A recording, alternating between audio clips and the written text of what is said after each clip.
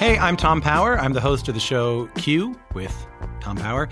On the show, we talk to all kinds of actors, writers, painters. I mean, big names you might have heard of. Like we had James L. Brooks talking about The Simpsons, Jada Pinkett Smith talking about Tupac.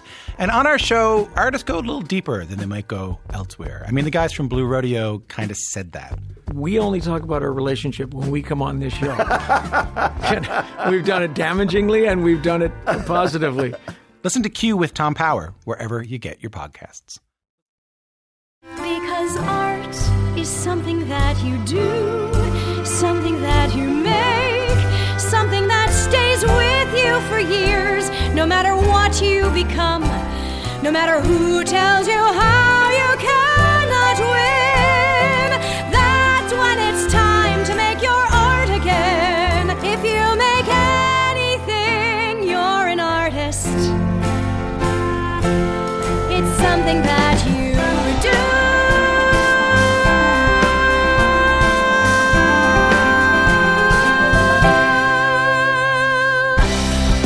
This is Arts Educators Save the World, where successful artists and their mentors talk about how arts education transformed their lives.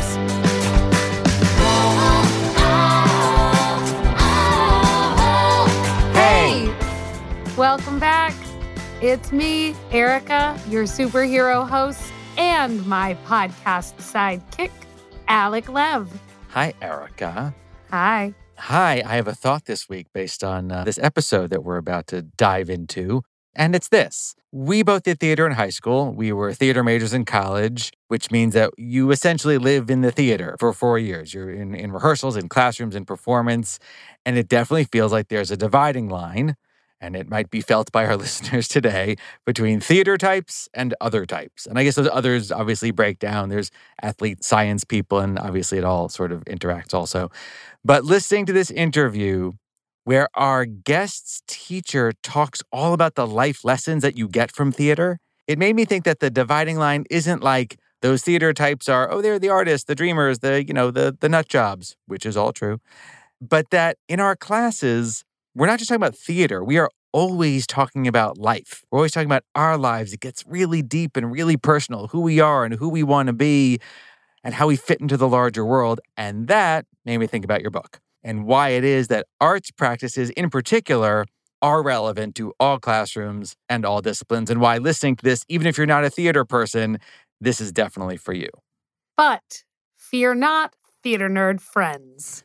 For those of us who consider ourselves musical theater nerd types, we will get a helping of that. All of the things that we love in this episode.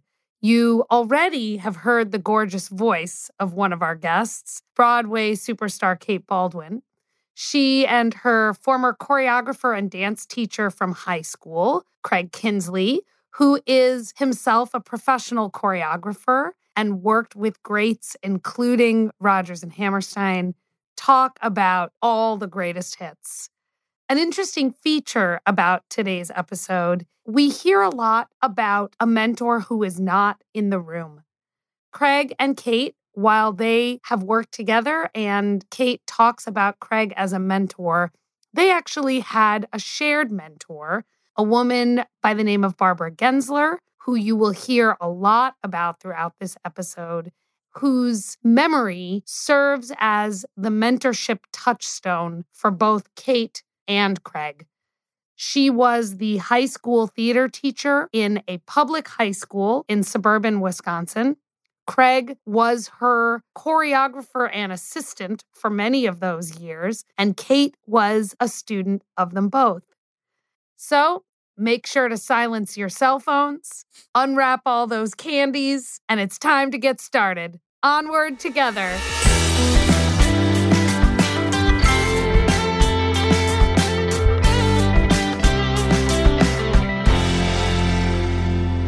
Kate Baldwin. Oh, no.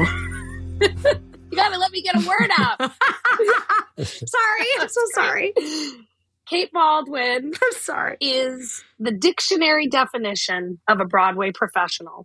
She's an actress and a singer. She's been nominated for her work in Finian's Rainbow and Hello, Dolly. She was magical. For Tony Awards. For Tony Awards. Let me say that again. She has been nominated for Tony Awards for her work in Finian's Rainbow and Hello, Dolly.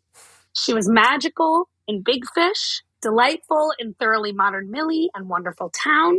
Kate holds a BS in theater from a little place called Northwestern, where we spent our undergraduate years together. Kate has performed with the best musicians in the world. She sings with the New York Pops, the Boston Pops, the National Symphony, the Detroit Symphony, the Portland Symphony, the Phoenix Symphony, the Chicago Symphony. She's been part of the American Songbook series at Lincoln Center, and she's performed at the Kennedy Center. While Alec, my producer, was researching Kate, among her many accomplishments, he found that she was nominated for the Kevin Kline Award, which he decided to be one of the coolest named awards of all time and seemed worth a mention. Kate, my beautiful friend, thank you for joining us on our podcast. Thank you so much. I love a Kevin Kline. In my house, we call them the Kleinies, and because a lot of fun things rhyme with Kleiny. I want to talk to you about Craig Kienzle, however. Craig is a lifelong teacher. He began his teaching career as a teenager. He was a musician growing up in Waukesha, Wisconsin. And as a teenager, was so proficient and skilled at his piano and organ, he started teaching others, even at that young age. He went through his secondary education there in Milwaukee, first at the Wisconsin Conservatory of Music, which is also where I went as a kid to join a chorus, the Wisconsin Conservatory Children's Chorus. And then he continued his studies at Carroll. When he graduated, he started doing musical theater and joined several groups in the Milwaukee area, the Waukesha and Milwaukee area. And through his work doing theater, met up with my late high school teacher, Barbara Kienzle. Barbara Kienzle was a force. She was the drama teacher at Shorewood High School, which was a fabulous public high school in tiny Shorewood, Wisconsin. And she taught there since 1965, Craig, I think it was. And then she retired probably in 2012. 2012. That was the end of it. So she affected countless students with her fire and her knowledge and her belief in us. And Craig was her right-hand man. He started choreographing shows at our high school in 1982 and proceeded for the next 30 years to choreograph the musical every spring. Wow. And I was a lucky participant in 3 of those shows. Unfortunately, Kienzle went on sabbatical my sophomore year. I'll never forgive her. And so we only got to do 3 musicals together, but they were formative for me and instilled in me a love of learning, a burst of joy every time I hear, a dance number come on. I think of Craig because he was the one who told us that we could do it. And he is truly one of the best teachers I've ever met because he thinks everybody can dance. And I think he's right. That's Craig. Craig, welcome. Well, thank you for that. Thank you so much for joining us. I would love to start by having each of you tell each other about the first time you remember working together. Tell us a story about the first time that you worked together. I'll go first. Oh, boy. We were doing Grease. I can't remember what year it was. Kate, you probably... My freshman year, so it was 1990. So we were doing Grease. Mm-hmm. Barb always wanted to get a lot of kids involved. And the cast in Grease, it's a small cast, I think like 15 people or something like that. And so she decided to add a small chorus of folks. Kate was one of the chorus girls. And I remember her... I remember Kienzle told me, you've got to see this girl. She's just incredible. And she knew back then, Kate, already in your freshman year. Mm. And she said, this girl is going to go places. And I still see Kate I remember she had this long red ponytail, and I just so admire that. I just love that. And she sat on the steps, and she did the hand jive and some other things. And yeah, that was my first impression of her. I was the only freshman girl who was allowed to be in the show because we were doing Grease, right, in the high school. And that's such a popular title. So many people, I think Kienzle had this idea, I call her Kienzle, you call her Barb, had this idea that she would get a lot of interest and she'd see who else was out there. Because Grease is cool, right? Like you get to be a T-Bird, you get to be a pink lady, Little did we know in high school that when Grease was actually written, the T-Birds and the pink ladies were kind of the outsiders. And it was sort of meant as a send-up when the writers wrote it in the 70s. I know that now because I went to Northwestern. But at the time, it was highly highly competitive, or at least it felt that way, Craig. Maybe it wasn't, but it felt highly competitive for all of us who were hopeful to be included. And I remember I was the only freshman girl who was selected because there were so many girls who auditioned, and I was so proud and so happy to just even be there. And I remember they seemed like endless dance rehearsals where we'd do the hand jive over and over and over again. And we would get done with it and we'd be dripping with sweat. And Craig would say, let's do it again. And I'd go, yes. And I was thrilled to do it. And I just loved watching all of the seniors, who I idolized, of course, do what I thought was incredible work. And it was remarkable to me.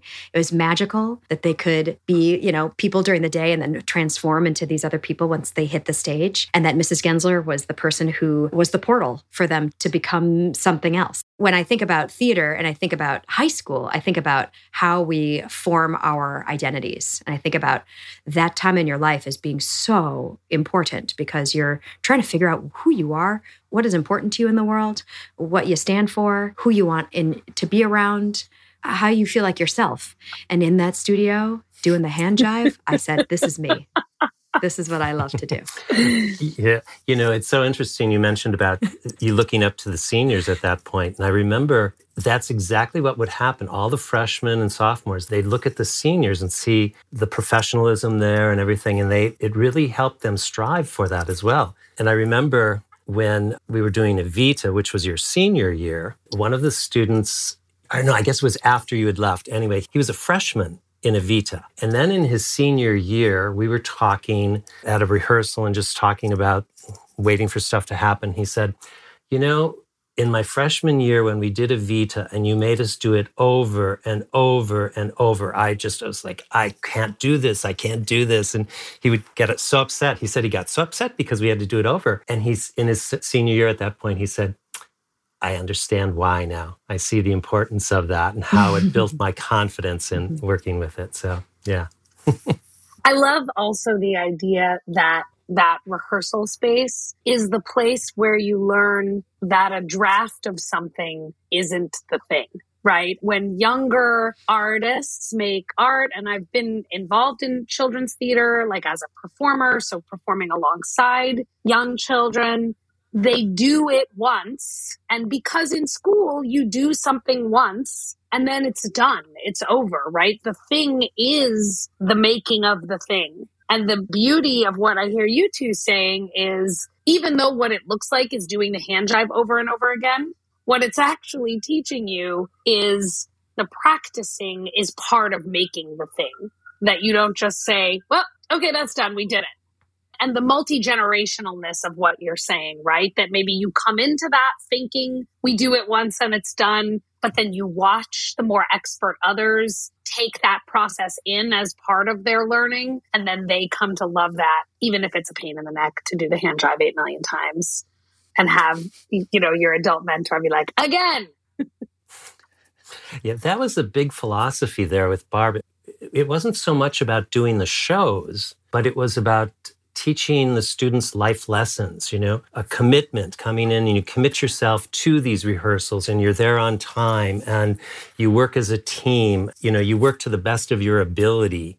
That's what that program taught a lot of those students, and it helped them build confidence and a self-worth. I remember when I did Barnum there, Tom Thumb is the little General Tom Thumb in there, and this young kid was playing it and I don't remember, he was just so withdrawn and everything. And I worked with him and worked with him and worked with him. And several years later, after he had graduated, his mother had come down to the costume shop and I had stopped in there to talk to the costumer for whatever we were doing. And his mother said to me, you know what, my son, when you said, and I forget what she told me what I said to him. She said, when you said this to him, that made such an impression on him and he felt like it changed his life. And I had no recollection of having said that. But what it did was it made me realize what an impact I can have on students in that position. It's kind of life-changing for me in a way. Yeah, because we were all sponges. We were all hanging on every word. I was telling Craig yesterday, too. When he would come and choreograph the shows, he was coming from New York City. And even though he was from Milwaukee originally, he had moved to New York a couple of years prior to when I first met you. And he would come in on his rollerblades. Yes. And he would eat macrobiotic, healthy food. And those of us who, never ever considered that mode of transport or that kind of diet were like, what? You might as well have been an alien from Mars. We had no idea what to do with ourselves. We're like, oh, that's cool. That is really cool. And it makes you think about the world outside your own little world. And you know how a high school environment can be so insular and so stifling. And what I loved about you is you're coming from the outside and you're saying, hey, there's another world out there.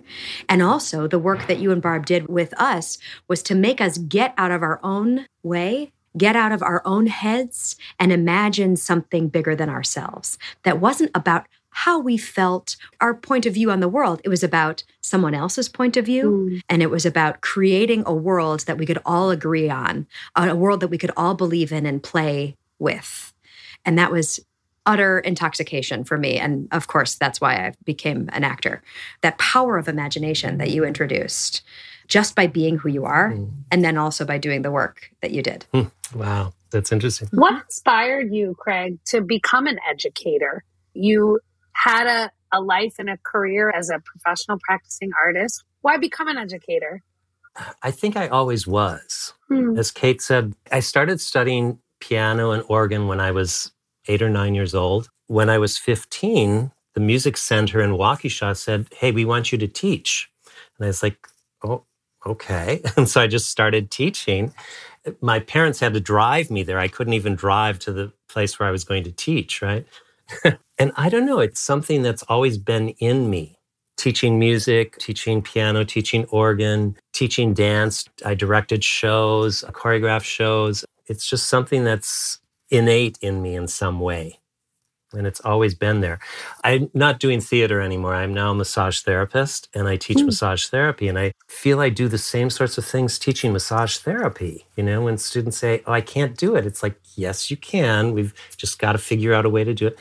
So I don't know. I guess I've just always been a teacher. I was born that way. Yeah, you were. Was there ever a moment when Barb asked you to come and do the musical that year and you said, I'm too busy or I'm not able to, or you thought about maybe I won't do it with her? And did you have to make a choice to then choose it again? No, only one time when she did The Wiz. I was working at the theater down in Indiana at the same time and couldn't do it. But no, I just loved her philosophy of working and teaching kids. I was so inspired to do that. Actually, when we did Evita, I'd worked for Rodgers and Hammerstein for a number of years, part-time, and eventually it became a full-time job because I would come back, stay for like 6 weeks and do the show and then come back to New York. And when this became a full-time position, I said to her, I can't come back. I'm sorry. She said, okay. But you're not supposed to say you can't. You're not supposed to say can't. Well, ever. Don't say it. You're right. However, after I hung up, I started thinking about it and I thought, wait, there has to be a way to do this. So a few days later, I called her back and I said, what if I just came in on weekends? Come in on Friday night, rehearse all day Saturday, all day Sunday. And she said, sure. So that's what we ended up doing. So then for years, I would fly in on Friday night. Barb and I would talk about rehearsal on Saturday. We'd get in on Saturday morning, rehearse from 10 to 6. On Sunday mornings, like about 10, I'd pull in small groups or, a duo or whatever, work with them. And 1 o'clock, the full company would come in. We'd work until 6 o'clock and leave right from there. And I'd get to the airport, catch the 7 o'clock flight back to New York. Did that for years. And we didn't do big dance shows at that time. It was more staging shows. And then after we had it down to a science, I said to her, we need a challenge. I need a challenge. You need a challenge. Let's do West Side Story. And she said, okay. And so I said, we need a full-time pianist. I need an assistant who will be there to work with the students during the week. And we did it. We came in every week, and there's like 5 big ballets in that show, right? And so I'd choreograph a whole ballet one weekend and then come in the next weekend, watch what they did, and choreograph another one. And it was quite a success. So, yeah, so you're right. I said I can't, but I did. I love it. I need to talk about this public high school where kids agreed to come and work on the school musical on their own time every weekend for 6 weeks. What is your impression, Kate and Craig, of how that culture got built? There's often the impression with arts education that, oh, that's all fine and good for blah, blah school because they have the resources they have. But there's a cultural aspect to that it just occurs to me that it would be interesting to hear. How did it come to be that a group of high schoolers year after year would show up at a school for 20 hours every weekend to make something together? I think it was Kienzle. It was her. Yeah, it was her. all her doing. All right, here we are at the nutty goodness center of our show. What's going to happen here in the conversation is Kate and Craig really start talking a lot about Barbara Kienzle and the kind of educator that she was. And we thought it would make sense to put Barbara at the center of the conversation right now. So here's how we're going to do that. We're going to share with you a clip from Kate's new television special, Broadway Comes Home, which is the hopefully beginning of a series where successful Broadway performers go back to their hometowns to talk with the educators who shaped their lives and the young people who are also doing and making theater art in their town. We're going to share a clip with you where Kate describes the influence that Barbara has had on her life during a live cabaret performance that she put on in her hometown of Milwaukee, Wisconsin. Tonight is a way for me to say thank you to the people who started me on my artistic journey and helped me build not just a career, but a life. Ever since I was a kid, I had this dream of becoming a professional actor. But growing up here, I didn't always see a clear path to that becoming a reality. I didn't have any fancy connections. I didn't have any reason to believe that I'd belong in that world. But I did have a Barbara Kienzle. She was our teacher at Sherwood High School, and she was a spitfire, and let's face it, she ran the school. If you were a new principal, you had to go talk to Kienzle. If there was a pressing issue brought up at the school board, Kienzle certainly had an opinion. And if you wanted to be in the school play, you better go before Kienzle and get schooled. She set the bar for us really high and expected us to meet it. She demanded our partnership in artistry. She taught us to know what we wanted. She taught us to stand still and tell the truth.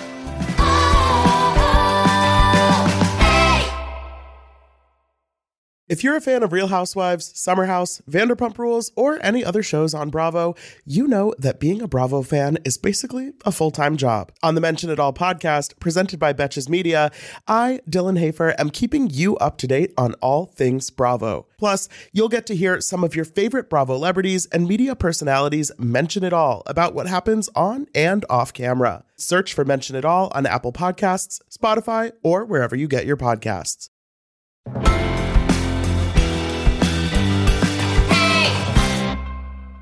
She was this incredible dynamo. She just loved working with students, and she felt kids could do anything. And she built the tradition of years of doing this, and it was just a tradition. Yeah, the tradition was in place by the time you got there, right? So she'd been doing it for sort of almost 20 years by the time you guys started working together.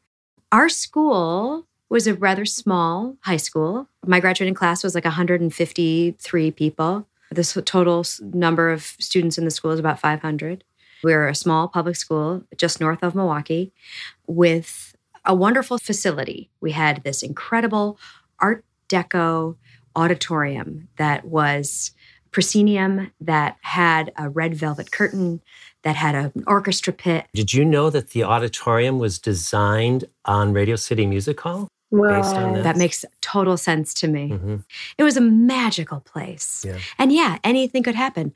Erica, we would do 5 shows a year. My freshman year, it was a play in the fall, a variety show in the winter that was tied to the AFS fundraising initiative. There was a children's show that we toured around to elementary schools. And there was a spring musical There was maybe another comedy we did. Were you there when she turned the rehearsal space into a studio theater also? That was after my time. Yeah. I was insanely jealous that you guys got to do that. We had this rehearsal studio, with mirrors and everything, and this was all Barb. She wanted a black box studio. She raised the funds and everything. So there were curtains pulled around. You could set up a stage wherever, the audience, wherever you wanted to. Yeah, and so then she'd do a show in there. Wow. We had a superintendent who understood how special she was and how important what she was doing was. And so he helped her. He funded. He drove interest and money her way. She also had an incredible network of parents who also saw what she was doing and helped. More so than any other program at that school.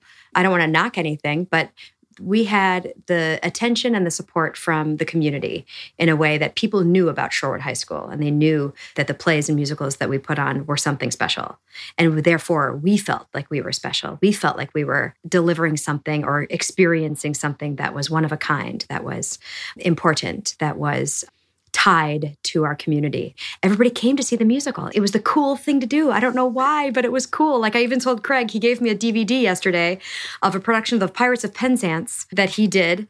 But I remember being 10 years old and watching that Pirates of Penzance and taking my entire 4th grade birthday party to sit in the balcony to watch the high school show and dressing up and thinking of it as like the greatest thing ever. I had the program. I memorized everyone's name in it. I treated them like movie stars, like gods. It was so important to me. And sitting in that space and hearing that music and not knowing anything about it, but getting in there and experiencing it was part of the hook for me and thinking, gee, one day I can do that too. Yeah, it was a tradition she had built. She was just this incredible woman. She would always challenge you also. I remember first time I did chorus line there was the rehearsal number where you're rehearsing the one singular sensation, tip the hat, left foot, kick, touch, blah, blah, blah.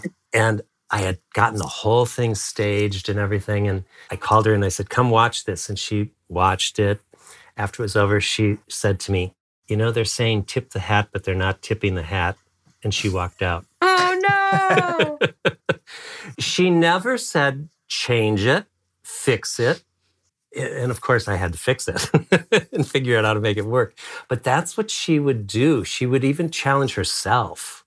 She challenged herself. She challenged everyone around her. She would empower you. She would empower you with how she believed in you. She wouldn't instruct you and say, do it like this, or like I'm going to spoon feed it to you. She'd say, you can do it. You'll figure it out. I believe in you. Go. Mm-hmm.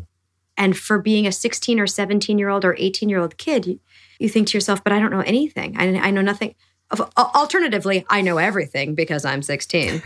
But to have somebody who, is such a dynamo and such a force, look at you and say, you got this. You know what you're doing. You don't need me. Go. Was a huge developmental step. Mm. It was hugely empowering. It was identity forming. It was everything you want to hear when you're that age. It's what I want to hear now. To that point, Erica's book is about how the skills of the artist and the teaching artist stick with students and stick with people throughout their lives outside of the world of art as well. That these are tools, these are skills that any teacher can make use of for any students. Mm. We all had arts education, then we grew up and we became artists. But I know that I think of things that my directing teacher told me in theater class, and yes, I use it when I'm directing, but it also is a part of my life outside of that. And I'm wondering, Kate, can you talk about what Craig gave you that you don't just use in the theater, but that has become a part of who you are more generally? Oh, I love that. One of the philosophies, one of the tenets that they had was that we're all in this together. We're making something together. Nobody's out there by themselves. That's important. It's also important to listen more than you talk. Here I am on a podcast, talking and talking and talking. You can't talk without listening. She would always say, tell the truth. Her main focus was about truth telling. Stand still, tell the truth. That's a big one for life, isn't it? We should all stand still and tell the truth as much as we humanly can. And also know what you want. You can't step on stage without knowing what you want. Also, think about that idea when you're a teenager and everybody's telling you who you are and you're worried about college and you're worried about your parents and you're worried about your boyfriend, your girlfriend, all your stuff that you're doing. To sit back and think, well, what do I want? nobody asks me what I want. Here's a person who's asking me to at least think about what the character wants. I think if more people in their life could identify, could really pinpoint what they want, they might change their lives completely. Craig, you're very good at listening to your own self, listening to what you want in your own life. You are a person who has followed your own unique path in this world in a way that is open and free of preconceived notions. It seems to me, from this outsider perspective, knowing you the way I do, that you tune in with yourself and you figure out what the next step is, what you want, and then you go for it. And that's an incredible way to live. I wonder how you figured that out. Just thinking about it now, I was actually doing a production of Pippin. This was back in Waukesha, Wisconsin. And Erica and I did it in college. And I was directing and choreographing it, and I was doing the sex scene, whatever that is, where they're all with Pippin. The orgy. The orgy scene, yes. And I had stuff planned out, and I was doing it, and it wasn't working. And I was like, let me try this. And I saw something in my mind, and it was like, oh, that's never going to work. I'm not going to do that. And I tried something else and I worked with the cast for like an hour, and nothing was happening. And I was just getting frustrated. And I said, okay, I saw this thing. I'm going to try it. I know it's not going to work, but I'll try it. And I did. And within 20 minutes, I had the whole number staged. That was the moment when I thought, something inside of me, if I listened to that voice inside of me that told me that that was the way to go, even if it doesn't make sense logically, to follow that, it's going to take me somewhere. And that's sort of what I've followed through my life. Well, you're talking about trusting yourself. You're talking about trusting your own instincts and your own abilities, even if the ability is sort of a mystery to you in the moment, and going with it. I just finished a show. We just did Bridges of Madison County. It was directed by a friend of mine, Hunter Foster, who's also a peer. And he would say, let's do the bad idea and hope that it'll get us to the good idea. I think that's one of the tenets of arts education too. Like, don't be afraid of the bad idea. The bad idea is going to lead you to a good idea. If you've staged it and you hate it and it's not working, that's part of the process. It's part of what leads you to the idea that finally makes sense or works or lifts off the ground or tells the story in a new way. Yeah, you know? And, sometimes I would stage things and I knew that piece right there wasn't working. And I would just let it go. And eventually something would come and it's like, oh, wait, okay, now let's put this new piece in. So I know exactly what you're talking about with that. Yeah. I was just going to throw my nerdy words in about that.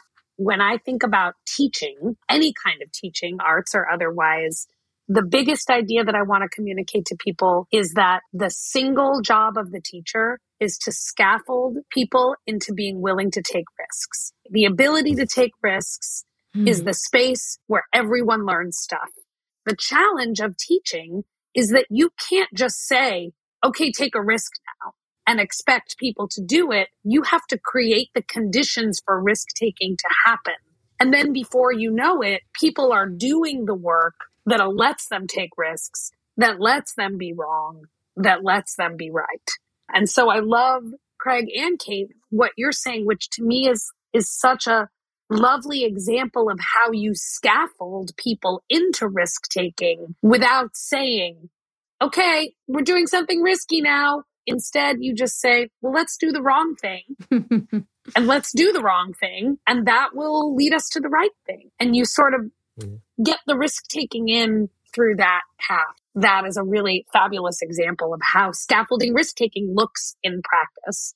Yeah. Absolutely. And I think it looks different in different stages of your life. As a person who has been doing plays and musicals since she was 14 and is now almost 47, I've been doing this a long time. So when you're young, that kind of risk-taking feels perilous, feels like, oh no, everybody's going to see my soft, mushy, unsure insides if I go too far. And I will expose myself and everyone will know my deepest, darkest secrets, or they'll know that I'm not as smart as I think I am, or I'm not as cool as I want to be, or any of that stuff. As an adult, recently, I've figured out that risk-taking place is the place to live, because oftentimes the happy accident will happen, or the funny thing. The thing that you couldn't imagine for yourself as, I want to plan this joke. I've done a lot of comedies and I love doing comedy. And I marvel at the architecture and the structure of jokes. But I often feel like the happenstance of putting yourself out there and making what you think is the best, bold, terrible choice will lead to something that's funny, and then that will get you to where you want to go. But I love how it evolves over time, that as a young person, it feels like danger, perilous. But as a person who's done this for a long time, I now look for those moments because I know that's where the funny part comes in. And you're able to do it independently because you had educators who scaffold it for you so that now you can scaffold it for yourself. That's right. That's right. You know, I was never afraid either to say that I'm not sure what needs to happen here, to show the students that it's okay to take that risk. I would just say, okay, let's just kind of do this for now. And so I think that was another way of helping them realize it's okay to feel this sort of nebulous place and play in that space, and then something will come eventually. My favorite artist leaders, directors, artistic directors that I've worked with are the people who are willing to say, you know, I don't know the answer to that question, but let's find out together. And I think to myself, if the corporate world, what little I know of it, I don't really know many people in the corporate world, let's be honest. But if they could have that sense of vulnerability, first of all, is a huge word, and collaboration that leads them to a better answer or along a path that helps guide in a kinder, more collaborative way, I'm so much more interested in that kind of existence than anything else, than any way of like, it's my way or the highway, I know what's right, you don't. That never quite works out, does it, in problem solving? And it doesn't work in schools either. This concept, I love, Craig, what you said about modeling for students. Well, I'm not really sure, but let's work it out together. What if that was how school worked too? What if part of the process of being in community in a classroom was a teacher saying, well, I know what the problem space is, and that's what makes me the teacher, but I don't know what the answer is. And that's our work together, is figuring out what the answer or the answers are. For me, being an educator, it's not about me. And I feel so many educators feel it's about them. They're the teacher and this is how it has to go. And I've never felt that. I remember years ago, I looked up the word educate, and it doesn't mean to pour something into someone. It means to lead it out of them. The etymology is coming from Latin word, to lead out or to bring forth from someone. That's what I always felt was more important than being about me. But it is about leading out of the student, what they have to offer. You talked yesterday when we spoke a little briefly about looking at the group you had and determining what they were capable of, and maybe setting the bar just a little bit higher and leading them towards going for something that maybe they didn't even know that they could do. I always would aim for a little bit higher than the middle of the bell curve, so that these folks down here would be challenged, but these folks at the top would not be bored with everything. Working and seeing how I could bring those from the bottom up and encouraging the students to work with each other, to build that camaraderie, helping each other. I don't know. And then once I could see them start, I would raise the bar a little bit higher, and just keep going until I felt like, okay, that's their limit. And sometimes it went pretty far and sometimes not so far, But you have to be in tune enough with the group to perceive that. Yeah. And somehow I was able to, I've always been aware of where everyone's sort of at. I don't know. It's just sort of an instinctual thing within me that I know. Yeah. That's awesome. Famous Russian developmental psychologist Vygotsky called that working with people in their zone of proximal development, which is collaborating with them to achieve something just beyond what they could do on their own. And that good teaching and learning is about engaging with people right in that space. So, Craig, you would be like a Vygotskyan. Is that something you can teach a teacher to know, or is it sort of instinctual? That's a great question. I mean, in teacher school, we certainly teach teachers about those ideas as a way to help them think about their own practice. There are folks who, as you say, know to do that just as who they are as human beings. I think there are folks who can learn to do that, particularly if they come into teacher school thinking that teaching is about telling. And then you say, well, yes, telling is part of it, but working with humans in their zone of proximal development is another really important thing that you need to be doing. So I think you can, but I also think one of the reasons that I want to get your stories out in the world is that I think artists know and do this as part of being artists, and it's why arts educators make such compelling teachers. Kate, I think it's a lovely opportunity to do a little full circle moment here. And I was wondering if you feel comfortable talking a little about Broadway Comes Home.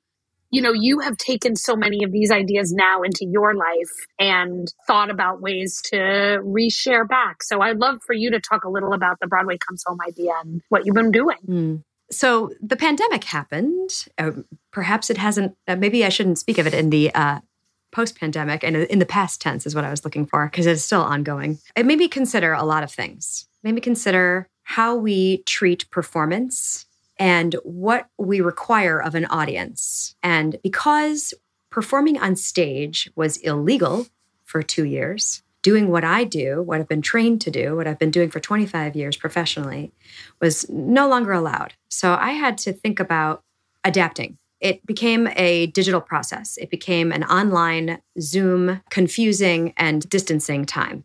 But I tried to turn that disappointment and that frustration into something that I could use and move forward with. And so then I got this idea that theater, performance, live performance, should not be the exclusive thing that it's always been, right? You buy a ticket, you go into a theater, you sit down, you have this ephemeral experience where the play is in front of you or the musical is in front of you and then it's gone. And you've paid X amount of dollars to have that catharsis. There's no substitute for that. I still love that experience so much. However, there are people who cannot come to see Hello, Dolly starring Bette Midler for a whole host of reasons, right?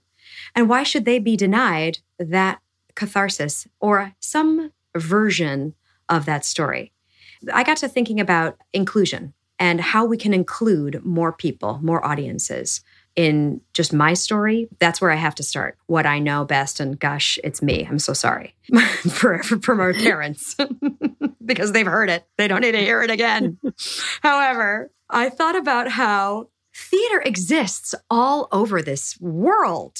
Broadway isn't the only place. I have worked in so many regional theaters, and all of them reached out to me during the pandemic. Will you sing a song? Will you tell a story? Will you meet with some donors? Will you host a Zoom chat room? Will you give us some CDs to sell so that our donors and our supporters feel included? They're all trying to figure out how to hang on to their audiences, hang on to the people who support their not-for-profit endeavors. Now, in case people are listening and they don't understand that Broadway is a commercial enterprise, but most of these places that I'm talking about, Arena Stage, the Old Globe, Huntington Theater in Boston, all these places that I've worked that were what I call my graduate school, my graduate training programs, where I got to play lead roles in musicals and plays throughout my 20s and early 30s before I landed a lead role on Broadway. These places serve their communities. They are invested in their donor base, their supporter base, and they are part of the fabric of each of those cities that I just named. And that's important. And I think it's important then to shine a light on people doing that kind of work, that kind of art making all over the place. And what better place to start with than Milwaukee and my hometown, that fostered my imagination at a young age, that taught me how to think like an artist. So I went back to the Skylight Music Theater, which is where I went when I was a child and I needed to see musicals, wanting to see musicals. They were the place in town that did them. I decided to put on a concert evening. We shot it in September. I did about 12 songs. I had a small invited audience, all wearing masks, all abiding by COVID protocols because we were still in the thick of things back then. I hired a production company to shoot the concert. And then I came back a month later to Shorewood, and I taught a class at Shorewood High School, and I spoke with my old dance teacher, Pam Krieger, who Craig knows.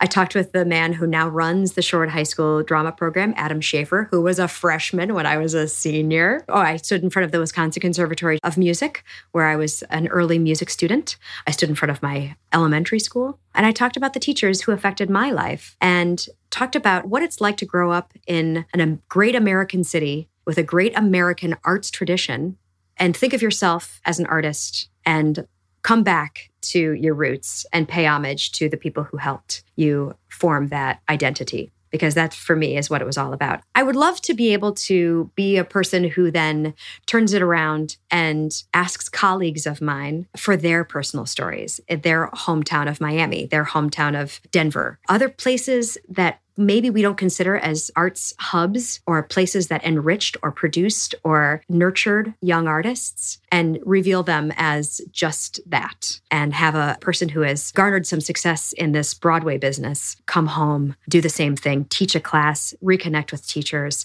and celebrate the place that I came from, and call it a series called Broadway Comes Home. That's my dream.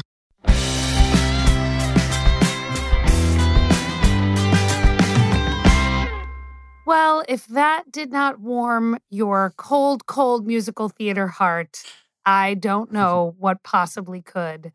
My heart and my brain are so full with the ways in which being in the theater, being on the stage, and being the member of a theater community can make us better human beings. And yet I'm still as awful as I am. Would you like to ask me anything today, Erica? Oh, well, with your cold, cold heart, I have a question for you. Name me 3 musicals that have not yet been made that you would like to see made. Number 1 is King Kong and the Sandbox. 1. The second one that should be coming anytime soon is Quentin Tarantino on Ice. 2. It's a site-specific show. And then number 3 is Tote Bag, the musical. It's very popular here in California farmers markets. 3 things. Ooh, that is stressful. Now I get the easy part. Erica, let's say there's people who are enjoying our show and they just want to communicate and connect with us. What are 3 ways they could do that? That's great. We would love to hear from you. If you have questions, comments, or if you know someone who would make a great guest on our show, please write to us at contact@artseducatorspodcast.com. 1. If you yourself have a mentor who you've been hoping to talk to about the impact that they've made on your life, use our handy-dandy interview guide to talk to them about the ways your life and theirs have been changed through the arts. That's at artseducatorspodcast.com/contact. 2. And when you complete that amazing interview with your mentor, send us your favorite 2-minute clip of your interview, and we will do our best to include it on the show. To learn more, you can go to our website at artseducatorspodcast.com. 3 things. Onward together.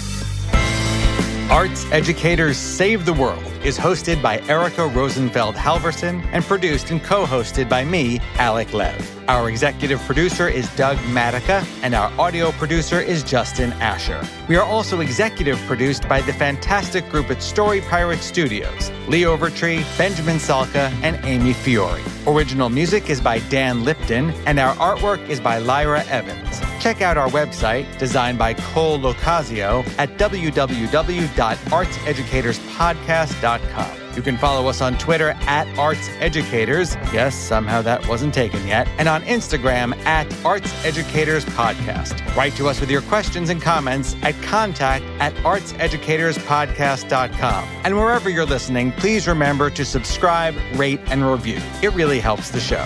We are proud to be sponsored in part by the Wallace Foundation, the University of Wisconsin-Madison, and the Gibb Faculty Fellowship. Arts Educators Save the World was created by Erica Rosenfeld Halverson and Alec Lev.